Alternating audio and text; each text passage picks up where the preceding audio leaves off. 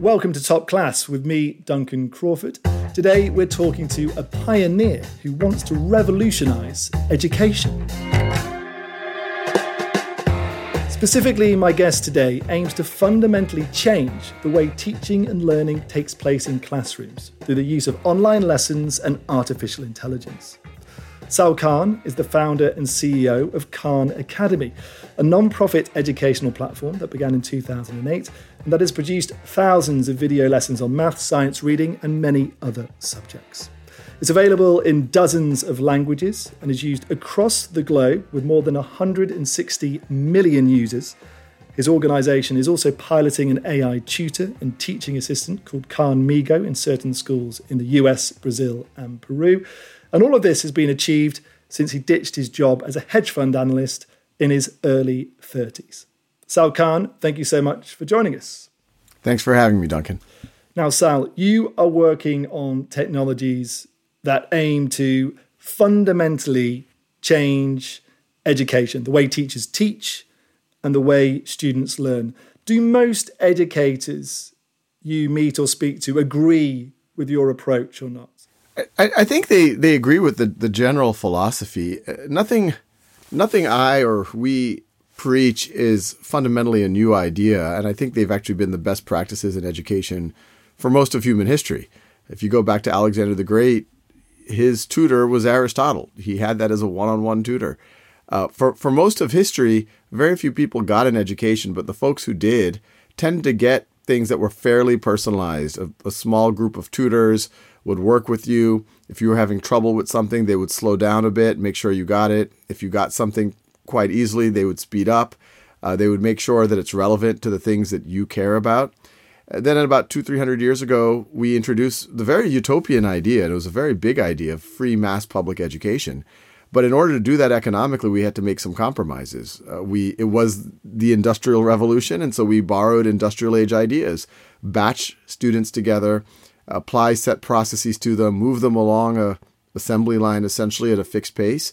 And one of those compromises when you do all of that is, you have now 30 students in a room with one teacher.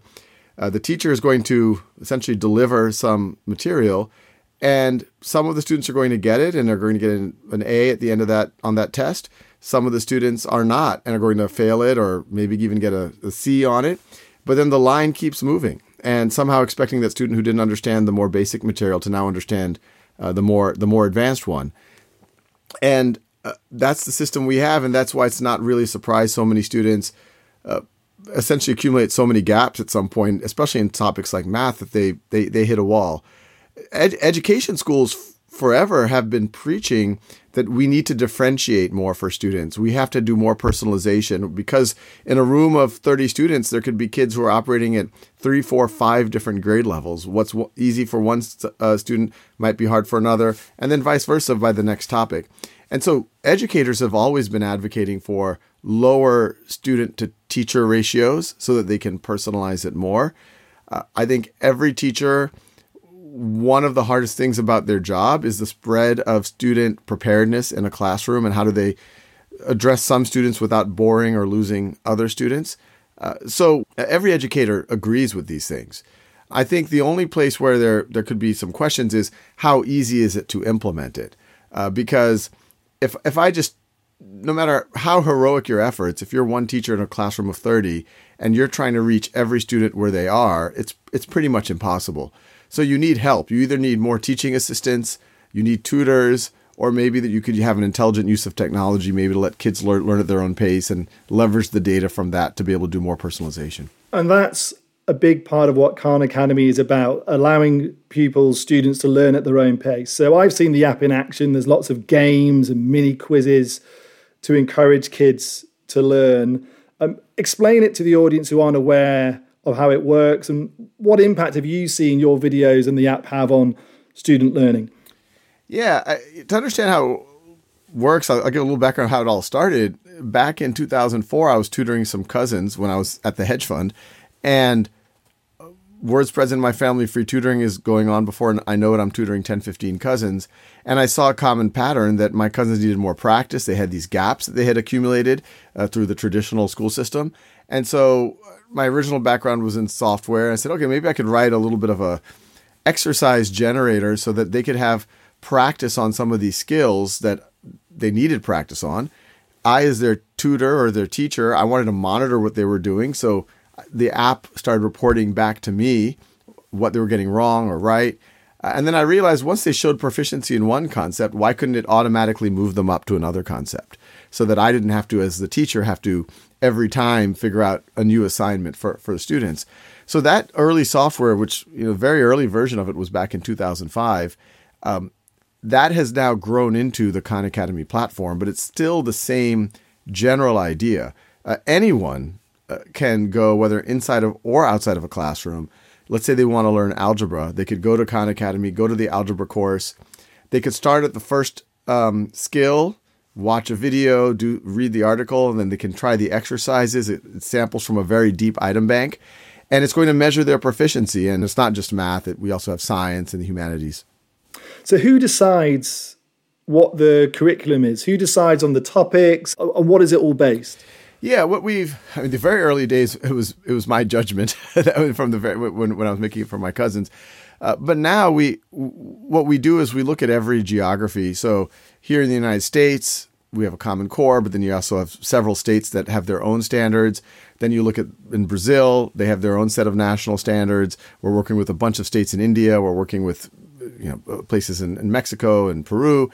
And so at every one of these geographies, we are looking at what are the standards that are usually coming from the state in some way. And then we are building our scope and sequence of courses to match those standards. Understood. So when people are using the app, are you finding it's appealing mainly to kids who want to study, or do they appeal to everyone? If you're looking at students who are just coming purely on their own, it does lean towards, I wouldn't say necessarily all academically precocious students, but it is leaning towards academically motivated students. So we get all sorts of letters from someone, some of them even dropped out of high school, but they said, I always wanted to go to college and be an engineer. I went to Khan Academy. I finally learned the math. So that's a student who was struggling in school, but clearly was motivated or gained the motivation and then was able to use Khan Academy to get there. There are a lot of precocious students who are doing it. There's a lot of, let's call it homeschooling type families that are also using it, or families that are using it to supplement their children's education, making sure that regardless of what happens at school, that the parents can feel confident that the students are getting a very strong foundation in math and science, etc. Now, in schools, it's a different group. About half of our usage is what we call direct-to-learner, and then the other half is what we call teacher-directed usage. And teacher-directed usage is a teacher in a classroom essentially telling their students, use Khan Academy. Here's an assignment for tonight, or I want you to do 60 minutes this week, or I want you to progress 3% in the course. And that is a fully representative sample of students you might find in classrooms. And for us as a nonprofit, our mission is free world-class education for anyone, anywhere. We realize, yes, it's nice to build it and just put it out there and anyone who wants it can use it. But we realize if we really want the impact that we think we can have, we have to formally work with school systems and districts and ministries of education to more formally bring it into school systems. So now we are partnering with a lot of ministries and school districts to do exactly that. And so that's a very broad group of students. So that means that the teacher can see what students have been doing, what they've been focusing on, how many answers they've got right or wrong, for example? Yes, that we consider table stakes, where the teacher for sure can use Khan Academy at minimum to view it as an automated homework with better data than they've traditionally gotten. So, hey, here's an assignment, do this exercise, the students do it. The next day the teacher gets reports on who at least did it and who got what wrong and right. So it's already better data. But we in the product tries to nudge everyone more towards a mastery-based system. So if, let's say, you assign it to 30 of your students and 20 of them were able to get 4 out of 5 right, but let's say 10 of them weren't able to, we want to encourage the student to have another go at it. Because we have a very deep item bank, so they'll be able to try the same skill again with different items. And we try to encourage the teacher to take that mindset as well, that just doing the exercises, that's a start. But for the students who haven't gotten proficient in it, they should keep working on that so that they can kind of finally get there. And in terms of the numbers of people using it, obviously millions of people have used Khan Academy now. But did you see a big spike in people using the app or watching the videos during the COVID-19 pandemic? Simple answer is yes. But it was there's a little bit more nuance to it. In February of 2020, I remember we got a letter from a teacher in South Korea saying how he was using Khan Academy to keep his class learning during their nationwide school closures. And at that time, I remember I said, wow, we didn't even know they had closed schools in Korea. Can you imagine that? A whole country closing their schools down because of COVID. And but we said, well, if this thing spreads to the rest of the world, what if more people are going to lean on us? And so we started preparing our infrastructure for an increased load. It was about 2 weeks later that essentially the entire global school system shut down. And we saw our traffic increase by, it was about 3x what it typically is. So typically we were seeing about 30 million learning minutes a day. We saw that at the peak get to about 90 million learning minutes a day. I want to talk to you about artificial intelligence because AI is already changing our world, obviously, and you think artificial intelligence could spark the greatest positive transformation education has ever seen. Your organization and others, such as Sizzle, Magic School, and others, have developed AI-powered tutors and tools to support students and teachers, and you've developed an AI bot called Khanmigo. I suppose before we go any further, explain how this works. Yeah, I mean, just as a little bit of background, over a year ago, this summer of 2022, OpenAI reaches out to us and they say, our next generation model is about to be done training. We think this is the one that's going to really surprise folks, but it also might be a little bit jarring. We want to launch with social positive use cases with organizations that folks trust and have the technical capability to leverage this technology. And they thought of Khan Academy. And I was skeptical at first when Sam Altman and Greg Brockman, who were the folks that showed it to us. But then when I saw what would eventually be GPT-4, and this was before even ChatGPT came out, and many folks know ChatGPT wasn't even built on GPT-4, it was built on a previous generation model. But when I saw what GPT-4 was capable of, I realized that a lot of our dreams at Khan Academy were more in reach than I thought would happen in my lifetime. And the reason why I say that is I started down this journey as a tutor for my cousins. And that one-to-one type of interaction has always been the gold standard in education. And a lot of what we have been doing at Khan Academy back since I was tutoring my cousins has, in a lot of ways, been trying to scale that one-to-one tutoring type of support. And we were doing that with things like on-demand video, with things like personalized exercises, and things like giving teachers dashboards and tools. So even if they have 30 students, they can at least start to support a little bit more personalization for those 30 students. When we saw that GPT-4, with a little bit of work, and now a lot of work to put some guardrails around it, make it safe, and make it stronger at math and hallucinate less, and all of these issues with it, but we saw that it was capable of taking on the persona of a tutor, a coach, a guidance counselor, a teaching assistant that doesn't cheat, but actually supports you in your learning and does the pedagogically right thing. And that if you were to pair that with all of the content and resources that we already have on Khan Academy, and then you let the AI leverage that to further mentor, ask Socratic questions, we realized that this could be a game changer, especially as the AI gets better and better. And so now Khanmigo, at a very high level, we're saying it's a tutor for every student and it's a teaching assistant for every teacher. It doesn't allow cheating. It's there to support students. And not only does it not cheat, but we think it can mitigate cheating. We actually just launched a mechanism where students can write essays themselves, but the AI will give them feedback. And in the coming year, it's going to report back to the teacher the whole process on how the essay was created. Yeah, it took 4 hours. We had a little trouble with this. We eventually got there. And if a student cheats, if they go to ChatGPT or one of these other tools to get an essay written for them and they copy and paste it into Khanmigo, Khanmigo is going to tell the teacher, hey, I don't know where this essay came from. It's a little shady. You should double click on that. Okay, so there's a lot to break down here. I guess the key to this is that the bots are not there to tell the students the answer. They're there to support the student in solving the problem. Can it do that in every kind of scenario? I won't claim that it's perfect, but I'll give a very tangible example that I went through a couple of months ago. I wanted to understand supernovas better. And I don't know if the correct plural is supernova. As you do. Well, we all know it's an exploding star. A star runs out of fuel, the fusion reaction stops, and then explodes. And I've made videos about this, cosmology videos, but I had a gap in my own understanding. I'm like, it doesn't make sense that when it runs out of fuel that it explodes. Why wouldn't it just collapse? You would expect if the fusion stops, you wouldn't have any of that outward force anymore. And so just gravity would collapse it.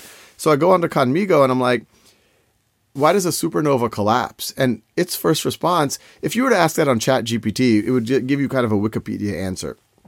But Conmigo's response to me was, well, do you know what a supernova is? And I'm like, yeah. And it says, can you explain it? I was like, okay. I'm like, well, my understanding is a star runs out of fuel. So the fusion reaction stops essentially. But then I write, but then wouldn't the star collapse then? And Conmigo's like, you're right. You would think it would collapse. And do you think it would collapse quickly or slowly? And I was like, well, there's a lot of gravity and a lot of mass there. I think it would accelerate and end up collapsing quite quickly. But that still doesn't explain why it would shoot matter outwards. And then Conmigo says, well, have you ever seen anything fall quickly without bouncing? And I said, oh, now I get what's...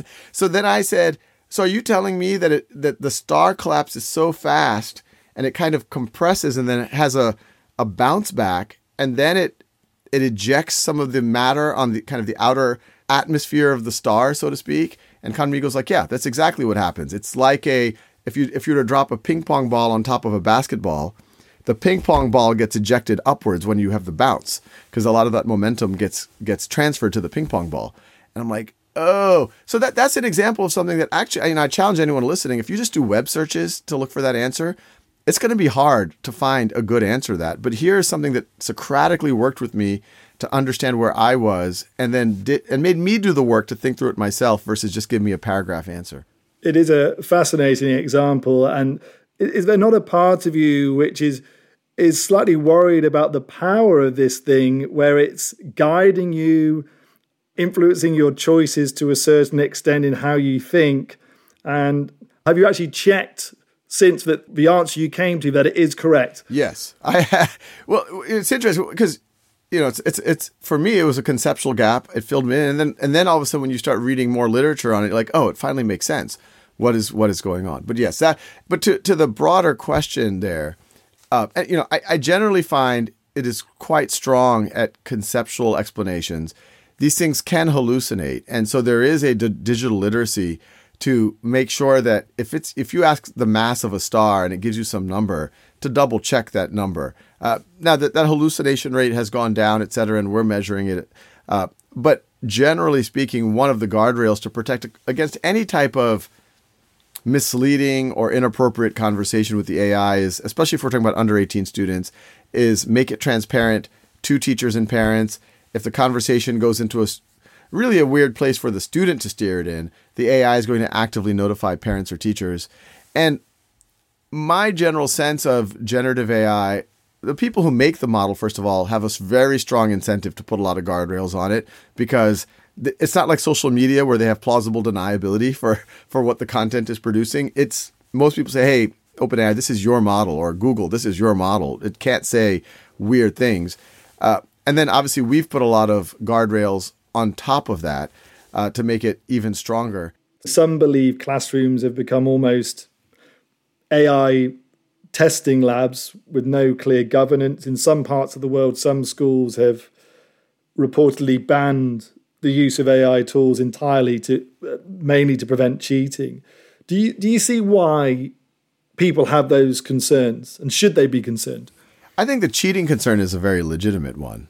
If you want to see example of students' true work and they need to do it independently, so they can't do it all inside the classroom, and you don't know where it comes from, that's a problem. Now, I will say, and I'm working on a book, it's going to be called Brave New Words, I have a whole chapter on cheating. So part of the research was like, okay, well, what was going on before ChatGPT? And it turns out there was already a lot of cheating going on for things like writing papers. There are websites, not too hard to find. They look like very reputable companies, but they will outsource your term paper to someone in another country for about $5 a page. This was already going on. And obviously, even before that, people would get someone else to write it, their sibling, or reuse an old paper, which is very hard to keep track of. So that was already in the mix.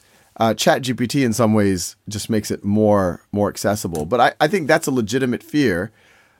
But what I'd argue is that there are very clear solutions to that not only address the cheating issue, because now in AI, if a student works on the paper, not by the AI, but with the AI can report on the process. So you can't just copy and paste something from ChatGPT.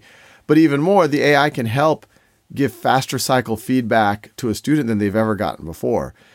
One of the problems with writing is it's very expensive to write and get feedback. If you're a teacher having to go through 30 papers and grade them all in a couple of nights, I mean, it's an expensive process for a lot of folks, and AI can accelerate that. I think the other fears, which are legitimate things to think about, which are things like bias or safety. What if a student does weird things with the AI, asks for, just gets into a not productive conversation? Those, I think Conmigo already has very good guardrails for those things, where the conversations are transparent to the educators. It can actively notify folks. It'll stop any conversations. And the thing about these systems is you can audit it. It's very hard to walk into any random classroom and to see how, let's say, the teacher might respond to a politically charged topic. But you can do that with the AI and test it and make sure it's not going to, kind of an extreme place. You mentioned earlier about this new development in AI that you're using in regards to essays and essay writing. Tell us about that, how that works.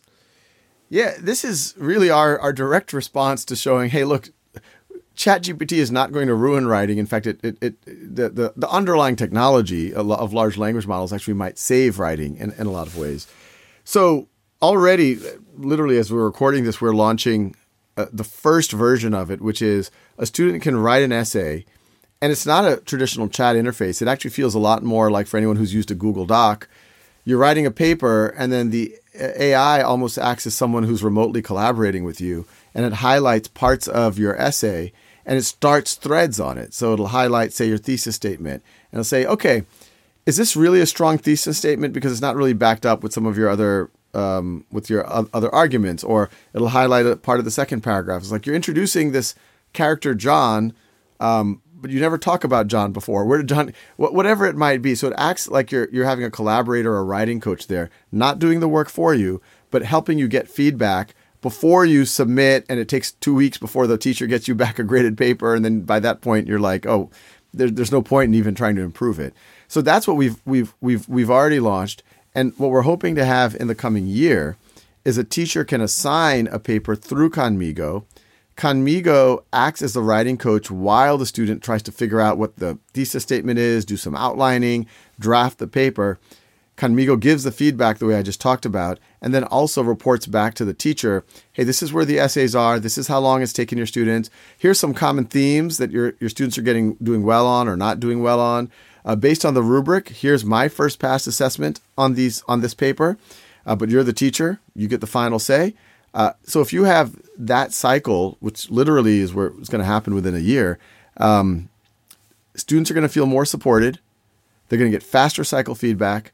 It's going to be a lot harder to cheat, even cheating schemes that existed well before AI. And then teachers are going to save a lot of time getting at least a first pass of grading, and they'll probably grade more consistently too. I imagine critics who aren't fans of AI, I mean, it sounds incredible what you're describing, but I imagine critics, they don't acknowledge that using apps can make the writing or learning process faster and easier. But they question whether that takes away a sense of accomplishment for the student, particularly if you're talking about something like creative writing. The creative app requires considerable effort, And AI effectively is a bit of a shortcut. And is it not? To an extent, it's taking away the challenge of creative writing. I think it is lowering the activation energy a bit, but this isn't the first time that something like that has happened. I think even people who had to handwrite their papers with perfect penmanship 100 years ago, if they saw us using a modern word processor, they'd be like, oh, this is a huge shortcut. And wow, this already does a spell check for you, and it even fixes your grammar for you. I mean, this is the current world we already live in. And I think what this is doing is it will help. I think for a lot of early writers, it'll help the blank paper problem. Frankly, I think it'll do it even for more advanced writers. There's some very experienced writers and journalists who I've talked to who said, yeah, I actually do use these tools to get something on paper, and then I keep tweaking it and changing it to the point that it's definitely my work. But you could imagine for a student in this context here, it's not even going to create a first draft for you. It's not even going to be that. But for it to say, okay, let's think about a thesis question. What do you believe about this? And for the student to say, I don't know what a thesis is. Well, it's just what you believe. What's your opinion? What's the argument you're going to make? And then kind of pull it out of the student. I think that's just going to be a net benefit for a lot of students. I don't think it's going to help. I don't think it helps a lot of students to just stare at a blank piece of paper or a figurative blank piece of paper for days and days and just procrastinate their paper. And what I'm describing now is what probably 95% of students go through. They procrastinate their paper because they're afraid of that blank piece of paper.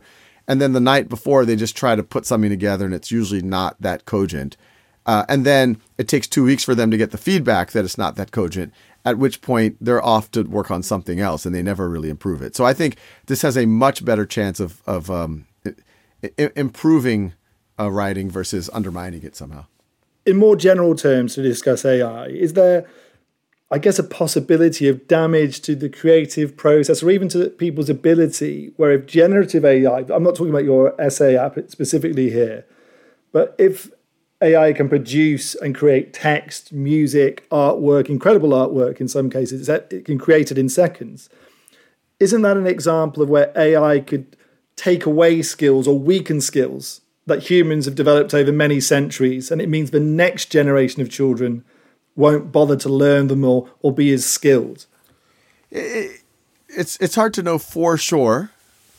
My current thought on it is, if I'm working on a creative project alone versus I'm with other creative people, when I'm with other creative people, do I become less creative or more creative?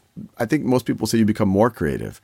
You look at the great artists, the great writers, they all hung out with each other at coffee shops and whatever else because they would riff off of each other. And what this does is it democratizes that riffing. You don't have to be at that special cafe in Paris anymore. You are going to have a partner to collaborate and to bounce ideas off of and get feedback off of. And we have activities where you can write creative things with an AI and I think that's going to enhance creativity. Now, there might be certain technical aspects of certain crafts that might become much, much easier now. And some of that, but once again, that has always existed. When the camera came out, people thought that was the death of painting because before the existence of the camera, painting was almost like an engineering-like field where, yes, there's some element of expression, but there was a lot of technicality of like capturing the light perfectly and making it look as realistic as possible. But then you had the Impressionist movement where people's like, well, let's try to capture what the camera can't capture.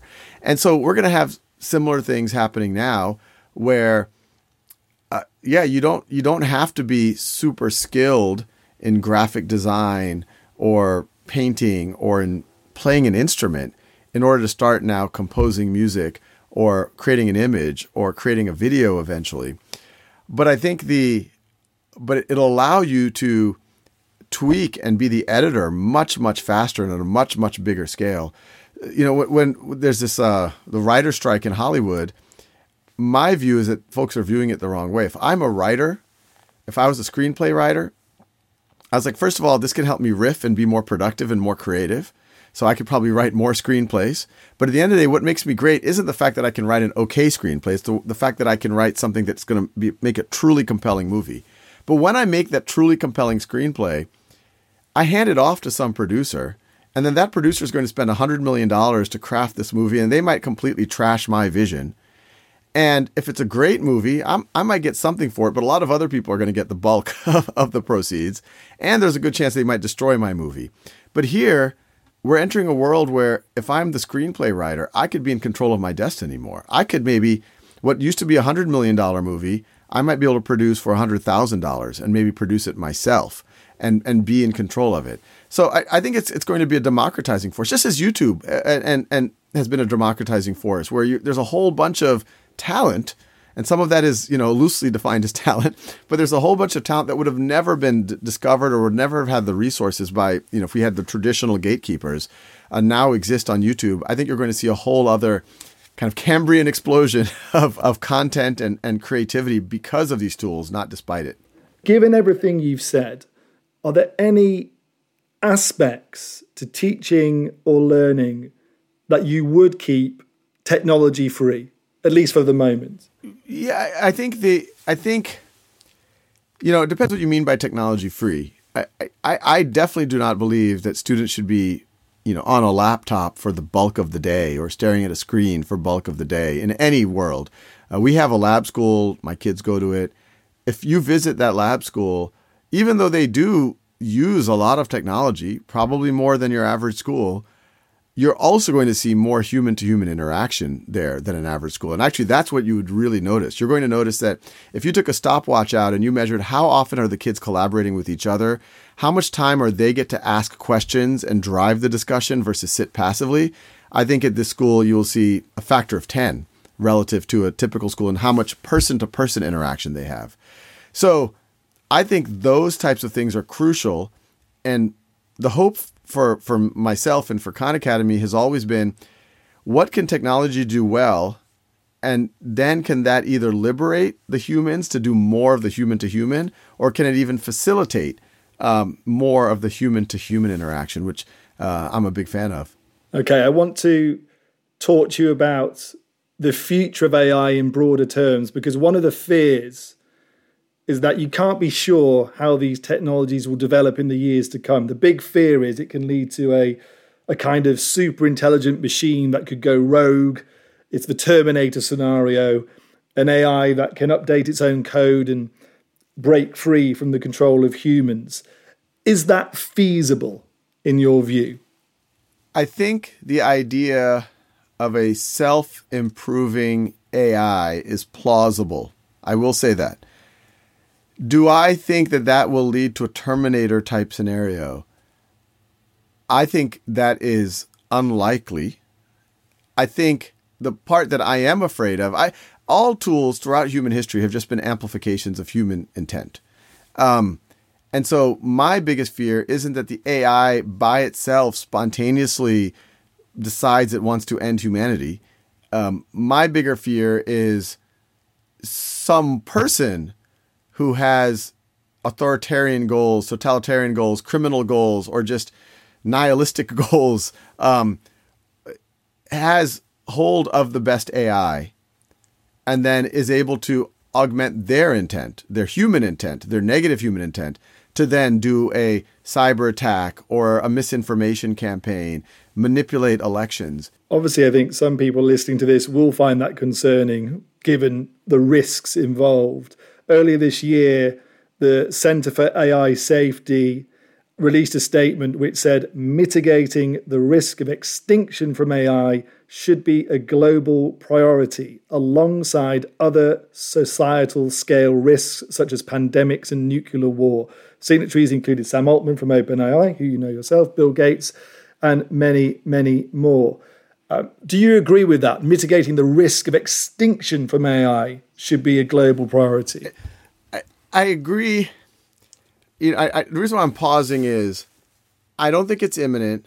I wouldn't be surprised if there are some actors in this world already trying to create superhumans, trying to, think about winning the Olympic Games or creating super warriors in 20 or 30 years. That's doable in theory. But, I wouldn't say that means let's stop using it, but it means let's just be careful how we're using it and create mechanisms for recognizing potentially when other people are using it and ways to sanction them or police that. And so I think the similar thing is with AI, as opposed to just kind of creating this Terminator sci-fi thing and just like, oh, we're scared. What do we do? Let's just shut everything down. I think that's actually just going to play into that future because, once again, the bad actors are not going to shut down what they're going to do. I think the best thing is for us to move together, try to optimize the positive use cases where we see potential negative use cases arising. Take care to create guardrails around them. You mentioned sanctions. Is the challenge one of governance? How do you ensure that the technologies remain controlled first by humans, that they don't dominate the humans, but also the bad actors issue? How do you ensure there are those guardrails, to use Khan Amigo terminology? This is probably the place where I'm most worried because this is not something that's going to be very hard for, especially a state actor, to get their hands on. So for me, it's important for us to have countermeasures that can detect when they're acting, that can take appropriate action. And no matter what regulation we pass for all of the good actors, if Russia or Iran or somebody wanted to, in 5 years, create a run on banks in the United States, they are going to be able to create fake images, fake videos of people waiting in line outside of their bank, waiting, not being able to get their deposits, and fake interviews of people saying, I can't believe I've deposited my bank with this bank there. And that could literally start a run on a bank. Now, we could pass all the regulation and laws we want. We're not going to be able to stop that state actor or that criminal organization from doing that. So the right solution is, assuming that happens, what are we going to be able to do to respond? And that might be an AI response. If there's a state actor or criminal organization using AI to monitor their population, do serious surveillance. Well, what if we could also use AI the other way, where we could send them fake information about who's trying to overthrow them or not trying to overthrow them, so then they can't trust any of the information that they're getting. So it is going to be this arms race. I think, again, maybe some people listening to this, tremendously excited about the potential benefits of AI, but you've painted quite a terrifying picture there of some of the potential outcomes if this is being used for the wrong means. In terms of governance, to bring it back to education again, how do you spread out this technology through schools to ensure it's fair, that it benefits all, not just those who have computers and a strong internet connection? In effect, how does it help low-income countries? Yeah, I always, a lot of times when people see a new solution or a new technology, they look at the frame of, let's look at the proportion of folks using it, and then they use that as a measure of, is it helping inequality or is it driving inequality? So, for example, let's say there's a new tool, like I'm making up numbers. Let's say Conmigo next year, 80% of the folks using it are upper middle class. These aren't the actual stats. I'm making this up. And let's say 20% are lower middle class or poorer. If you superficially look at that, you might say, oh, wow, maybe this is driving inequality for now.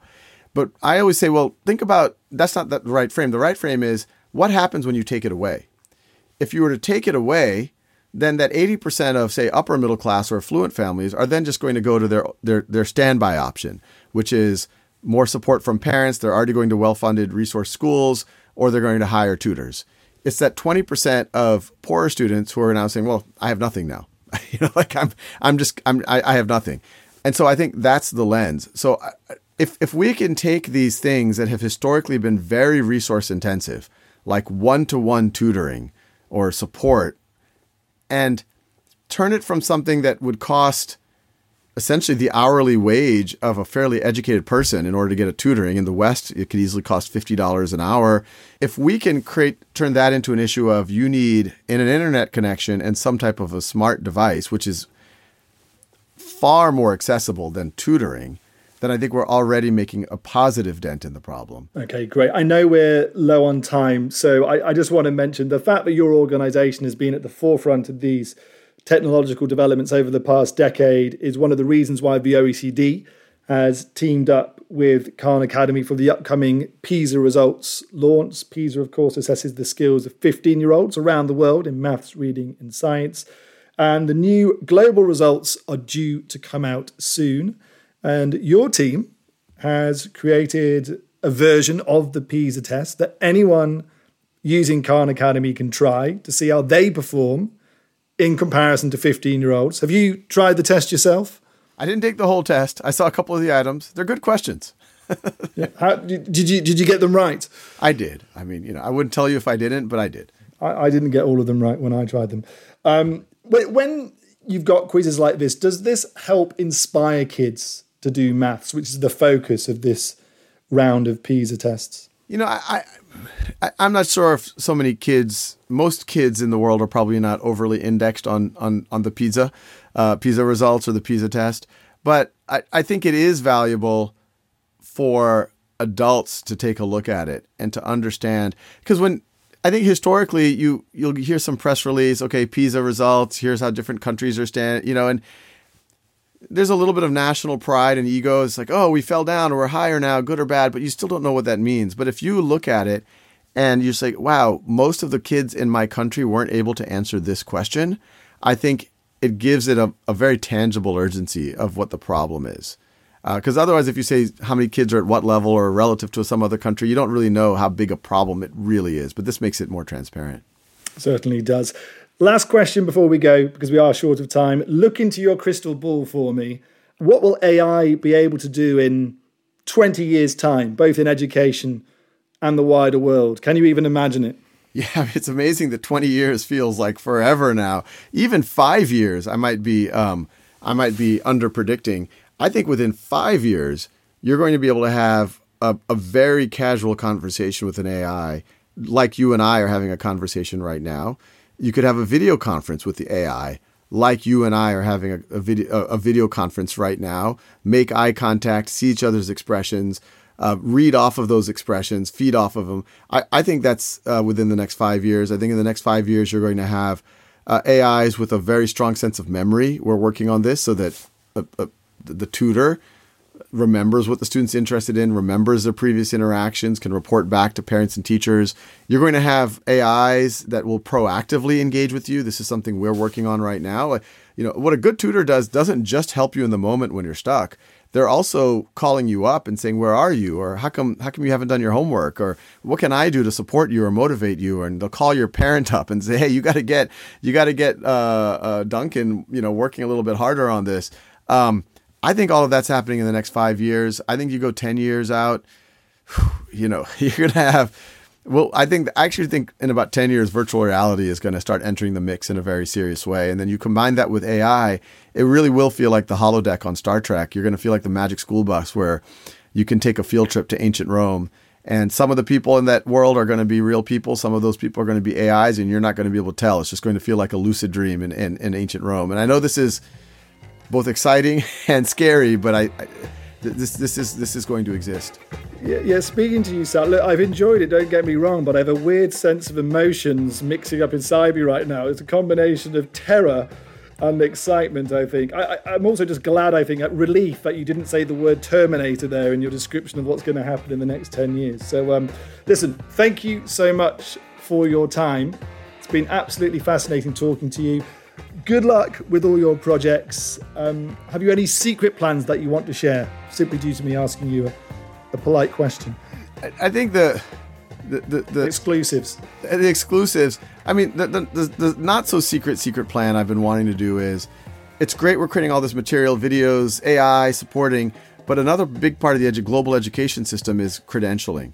And how does someone get credit for what they learn? Already someone can go on Khan Academy and learn much of what they need to learn for all the way through high school and early college, but there's no easy way for them to prove it. In fact, we have examples of a young girl in Afghanistan wanting to come to school in the United States. She's completely self-educated on Khan Academy, but she has no high school diploma. So one of my dreams is, above and beyond all this AI stuff we're talking about, are ways, and maybe we could do something with the OECD, ways that we could give a globally recognized high school diploma or even beyond, so that it's portable for anyone anywhere in the world and close to free, if not free. Globalizing micro-credentials. It's a good idea. Thank you so much, Sal, for your insights.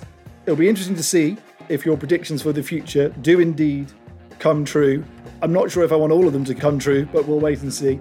Thanks again to Sal Khan, founder and CEO of Khan Academy, and thanks to anyone downloading this podcast. If you have a spare moment, please do check out some of the other episodes and do join us again for another episode of Top Class soon. All the best.